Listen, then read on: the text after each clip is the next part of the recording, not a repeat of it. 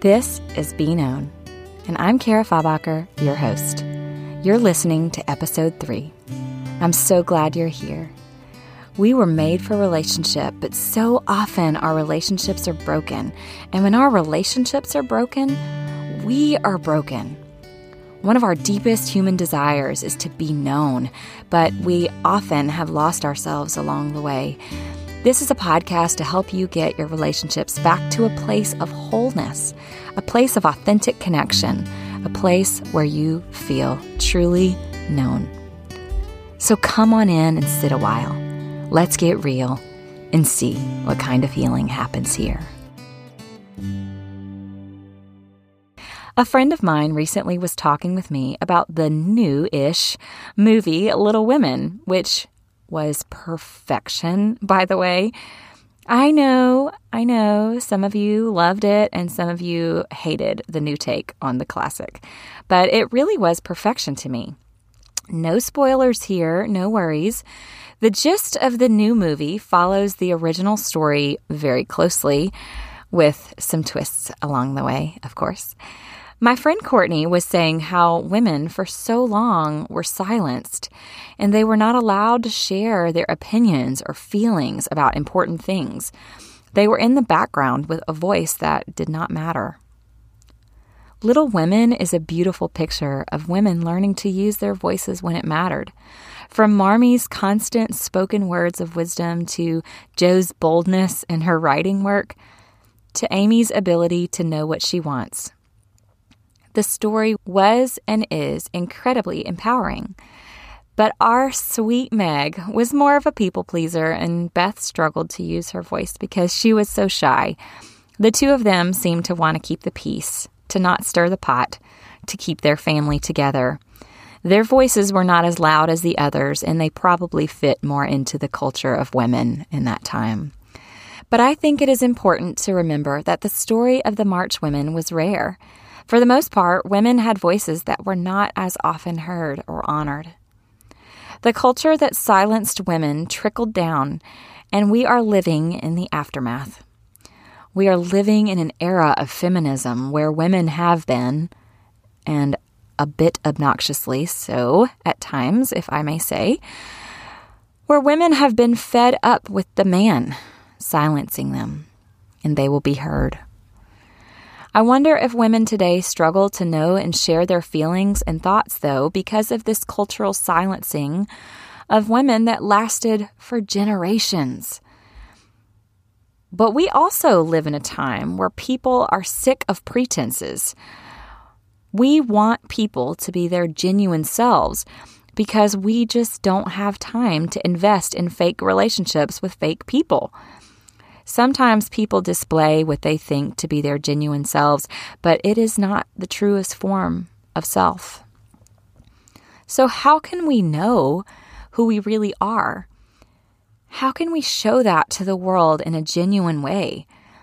Even if that is hard and requires us to share hard truths, how can we use our voice and our words to communicate who we are in an authentic way, like the March Women were able to do?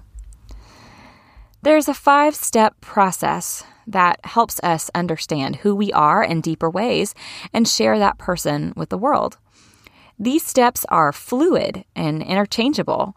They are not linear and they are not rigid. I came up with these steps through the course of studying authentic moments in the Psalms that led to beautiful connecting moments with God and sweet experiences of growth and healing. Let me share about these steps briefly with you today. So step 1 is being aware. This is an awareness of your body, your mind, and your soul. This is an awareness of your thoughts and feelings and struggles, of the why behind them. It is an awareness of your strengths and weaknesses, of your personality and your temptations, your past history and future dreams. Awareness of your stage of life and your experiences. Awareness of what is right and wrong. And an awareness of these things about others and of God and the truth about Him. This requires listening and learning, paying close attention, stopping to reflect and naming what these things actually are. Awareness is realizing that you feel afraid or sad or lonely. It is understanding that you are thinking this person is the worst or asking, what if, too much. It is knowing that you need alone time or just a nap. It is being willing to see, to really see. Many people stop here, but if we stop here, there's no change where change is needed or healing where there are broken places. Step 2 is accept. This is an acceptance of those pieces of you without shaming yourself. It's allowing yourself to feel what you feel. It could be accepting another person in the same way. This idea is to give ourselves and others grace as Jesus gives us grace. This requires a non-judgmental stance toward yourself and others. It is accepting a situation or a person for what it is or what they are without the shoulds and the shame. For example, it is not allowing yourself to say, I should not feel angry. Anger is wrong. Anger is a normal human emotion. It could also look like thinking, my emotions are my strength, instead of saying, I'm way too sensitive. I should lighten up. This is not a blind acceptance, y'all, though, okay? This is not an, oh, well, I am who I am, so everyone should just accept it kind of stance. It is not a blind acceptance of the hurtful behavior of others either. It is more of a decision to see the situation through gracious eyes. I love the serenity prayer for growing in acceptance. It goes like this. God, grant me the serenity to accept the things I cannot change, the courage to change the things that I can, and the wisdom to know the difference. Living one day at a time, enjoying one moment at a time, accepting hardship as a pathway to peace, taking, as Jesus did, the sinful world as it is, not as I would have it, trusting that you will make all things right if I surrender to your will, so that I may be reasonably happy in this life and supremely happy with you forever in the next. Amen. Step 3, acknowledge. This is a verbal or nonverbal acknowledgement of some or all of those pieces that you became aware of to yourself, God, and or to others. Depending on the depth of the information, not all others are safe others, except God, of course. However, this acknowledgement is so important because you are inviting another into your feelings, your thoughts, your needs, and your experiences. This is super scary sometimes, y'all. And it is so risky because you never know what someone else will do with this information. But without this, intimacy and healthy connection are not possible. So I would say it is worth the risk. Acknowledgement could look like telling someone, I felt hurt when you lied to me, or telling God what you are thinking in your prayers. Step 4, admit. To admit is to let someone or God speak into your situation. This is an admittance of truth that may contradict something of which you have become aware, something you may think or feel. This requires listening. It requires listening for truth. It demands a humble posture, one that is willing to grow at any cost, one that is willing to admit that you could be wrong or that you need help. This could be admitting that even though you feel unloved, that you are indeed loved, or after becoming aware of feeling like God has abandoned you, and then you remember that He will never leave you or forsake you. And the final step, step 5, admire. This is an admiration of the truth that you have learned, an admiration or love of self, of God, or others. It is finding gratitude in the moment or in the situation. It is pointing out the good that you find in yourself, the good in others, and praise for who God is and what He has done. It is affirming the truth. This could be praising Him even though you are feeling down, or making it a point to tell yourself that you are beautiful when you feel quite the opposite. Again, these steps do not follow a linear pattern, and not all are present at one time. I could become aware of something new in a prayer of admiration to God.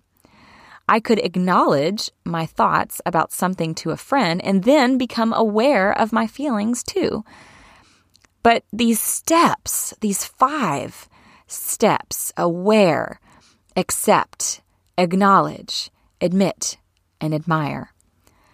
These steps, practiced regularly and in turn becoming so natural to you, will help you discover you, be you, and carry that over to all your relationships.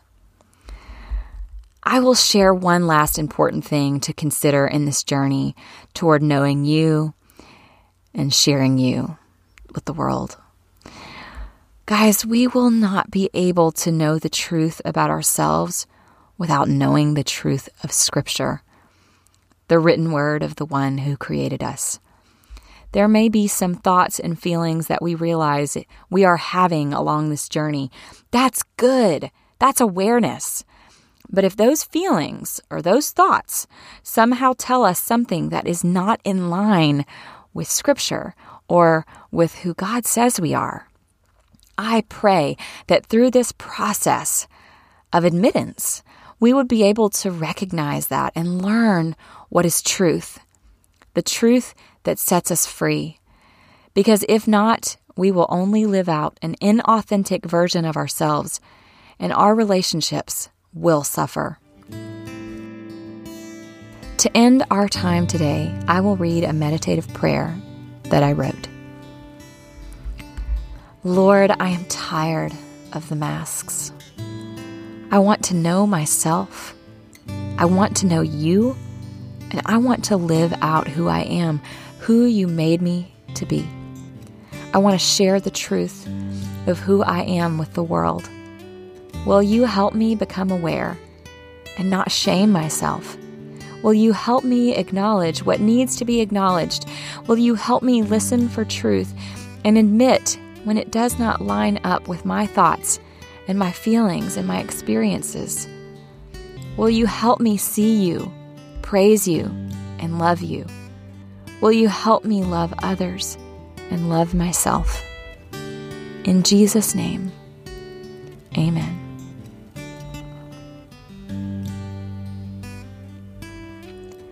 Friends, I am so excited to share with you today that this week only, I am opening up enrollment for a 6-week group coaching program that will walk you through each of these 5 steps in more detail with a chance for Q&A to answer any personal questions you have. The cool part, though, is that this program is going to narrow in on using these steps specifically to set better boundaries and communicate more effectively in your relationships. I love that they apply in that area.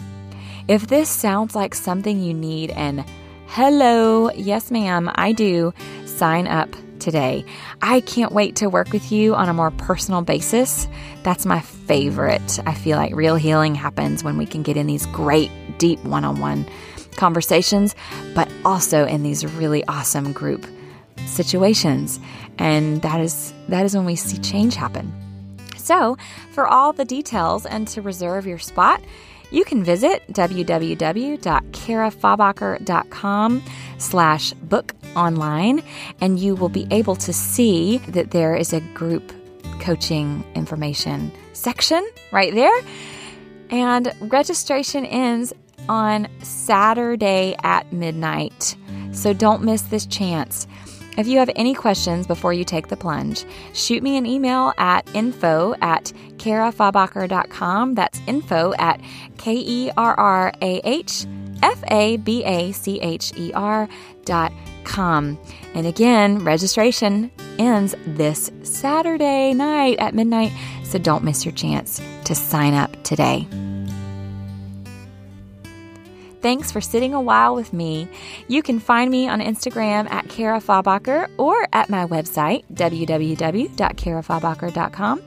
If you do not get the Monday Minute, our weekly email with practical next steps that I teach my counseling and coaching clients, you can sign up at the link in my Instagram bio or under Monday Minute on my website.